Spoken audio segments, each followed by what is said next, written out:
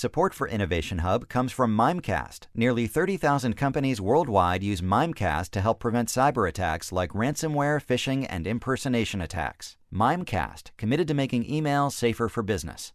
Mimecast.com.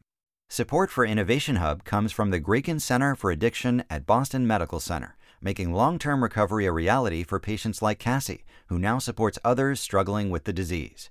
You can see Cassie's story and learn more at bmcaddiction.org. Welcome to Innovation Hub. I'm Kara Miller. A lot of the topics that have been swirling around in the presidential election this year have been, I'm going to say, unusual. They're not your classic debate or white paper or op-ed topics. But if you were going to pick two issues that are more traditional and that have been a big deal throughout the campaign, they might be jobs and immigration.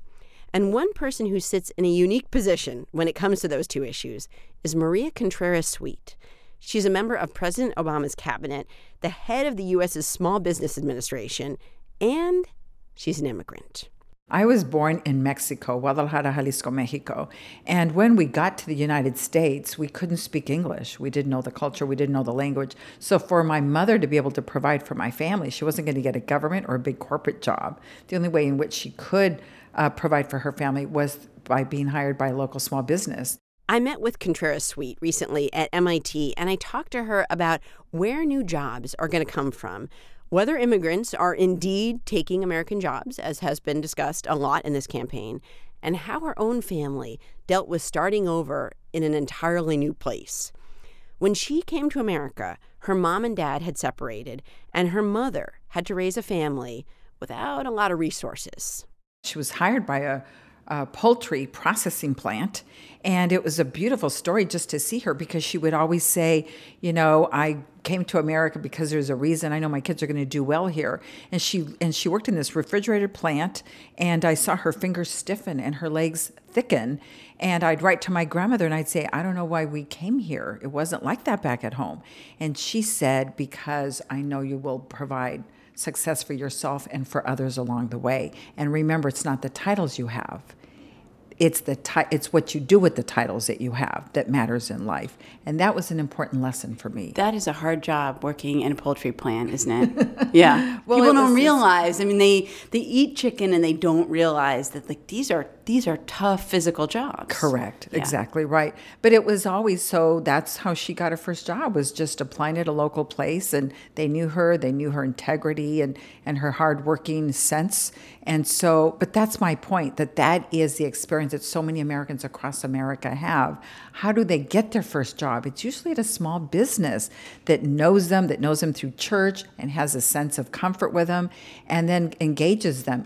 There's been a lot of talk, especially during this election season, and I'm sure you've heard some of it, this idea that when immigrants come in, they take American jobs rather than, let's say, create American jobs or add to the tax base. When you hear all that floating around, as it has been in the ether, what do you think?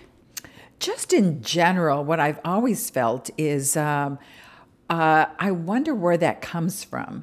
Because what I do see is some of the same people who are concerned about immigration inflows, that there's no comment about the corporate outsourcing of jobs around the world. And so I have to say, how do you feel about the corporate outsourcing? Because that's where the really good quality jobs are. I mean, if some people are coming in here to pick our grapes, to pick our tomatoes, jobs that most other people don't want to do, to clean out our hotels, to work in the back room of our restaurants, and we hold them with such hostility, you know, the way we view them. But all of us, you and I and everybody in this room and in this audience, had somebody in their life that wanted America for them. We all came from different places with different backgrounds, but all of us have in common that somebody wanted America for us. And we should honor that and respect that and be a country of people that is committed to embracing our differences, because that's what's driving our productivity, is when you have diversity of thought, of background, of experiences, skill sets. That's what creates the most innovation, the most success, and all studies prove that the more diversity you have at a table, everybody produces better. So So if you do think about job formation and you do think about small businesses, what role do immigrants play? And obviously, we're not just talking about immigrants from Mexico. There's immigrants from every country in the world. But what role do they play, and how should somebody think about it who thinks, well, gee, I don't know. I do see a lot of people coming to America and wanting a new life, and maybe the jobs they're getting could be my job.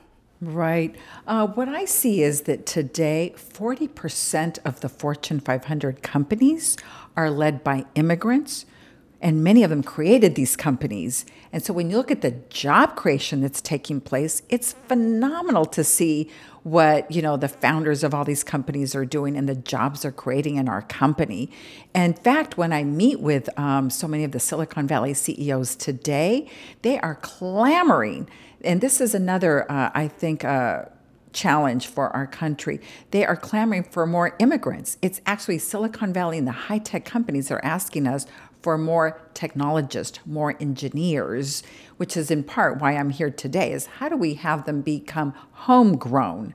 I think that's so that, yes, we can absorb some, and I understand that they want them today, but I also ask those same people, those same corporate CEOs, what are you doing to make sure that we're growing homegrown engineers and technologists? How are you investing? For example, in San Jose, you want to bring in everybody in from Russia, you want to bring people from China, and that's fine. Right. But what are you doing to develop the capacity in your own San Jose backyard? Mm-hmm. In Fresno, what are you doing to invest in our own American children to make sure that they're getting a proper education?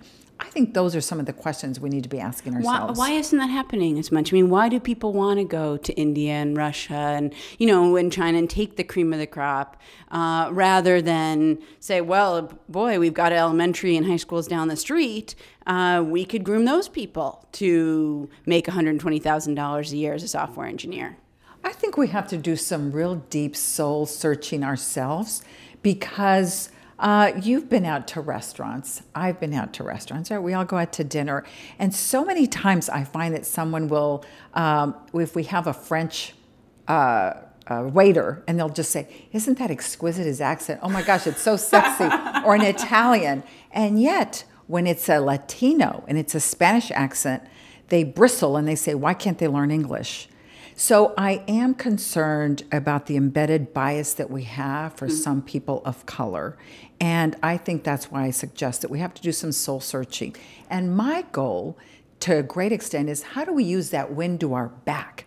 How do we say, if we have Spanish-speaking people here in our country, instead of saying that's somehow a disadvantage, how do we use that extra language to say, how do we capture the Western Hemisphere markets? How do we go into Nicaragua, Venezuela, Colombia that's now normalizing, Argentina that's normalizing so aggressively? How do we capture those markets with these people who know that culture, who know the language, who have families in that? And let's use that as the wind to our back, go back and capture these markets and continue the global preeminence and the exceptionalism of what is America. A final question for you. When you travel around, do you ever meet kids whose experiences remind you of your own experiences growing up as an immigrant, being involved in some ways peripherally, at first at least, with small businesses? I was recently at a high school back in my hometown and saw people who I thought looked just like me when I was there, and I just said, I wish I could talk to my old self. I really wish that my young self, that I could engage them. But absent that, I could talk to these young people because I think that young girls today, no matter what your background, we need to dream bigger. Our young boys and young girls, I want them to dream bigger, because Mark Zuckerberg said something to us recently in Silicon Valley. And he said, well, he was at Harvard and he came up with this technology. He said, gosh, this is such a cool thing. Somebody's going to create something really cool out of this. But he watched and no one did. And then he began to do it just for the university, if you remember. Mm. And then he said, well, somebody's going to create like an external, app for this, and no one did. And then he said, God, somebody's going to take this global, and no one did. And the real point to me was, if you're a young kid with a great idea, be that person. Mm-hmm. Like he didn't naturally think that was who he was.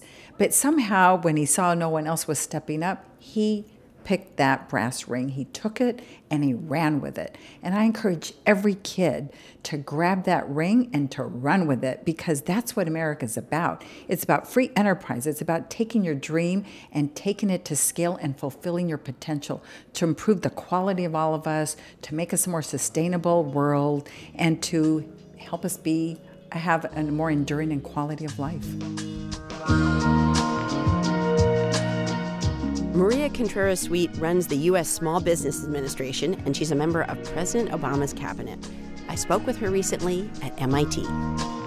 We will have links on our Facebook page to several examinations of the role that immigrants play in America's economy, including one that Administrator Contreras-Sweet mentioned, which looks at how many Fortune 500 companies were founded by immigrants. About 40% were started up by either immigrants or their children. That's at facebook.com/Innovation Hub Radio. Support for Innovation Hub comes from Mimecast. Nearly 30,000 companies worldwide use Mimecast to help prevent cyber attacks like ransomware, phishing, and impersonation attacks. Mimecast, committed to making email safer for business. Mimecast.com.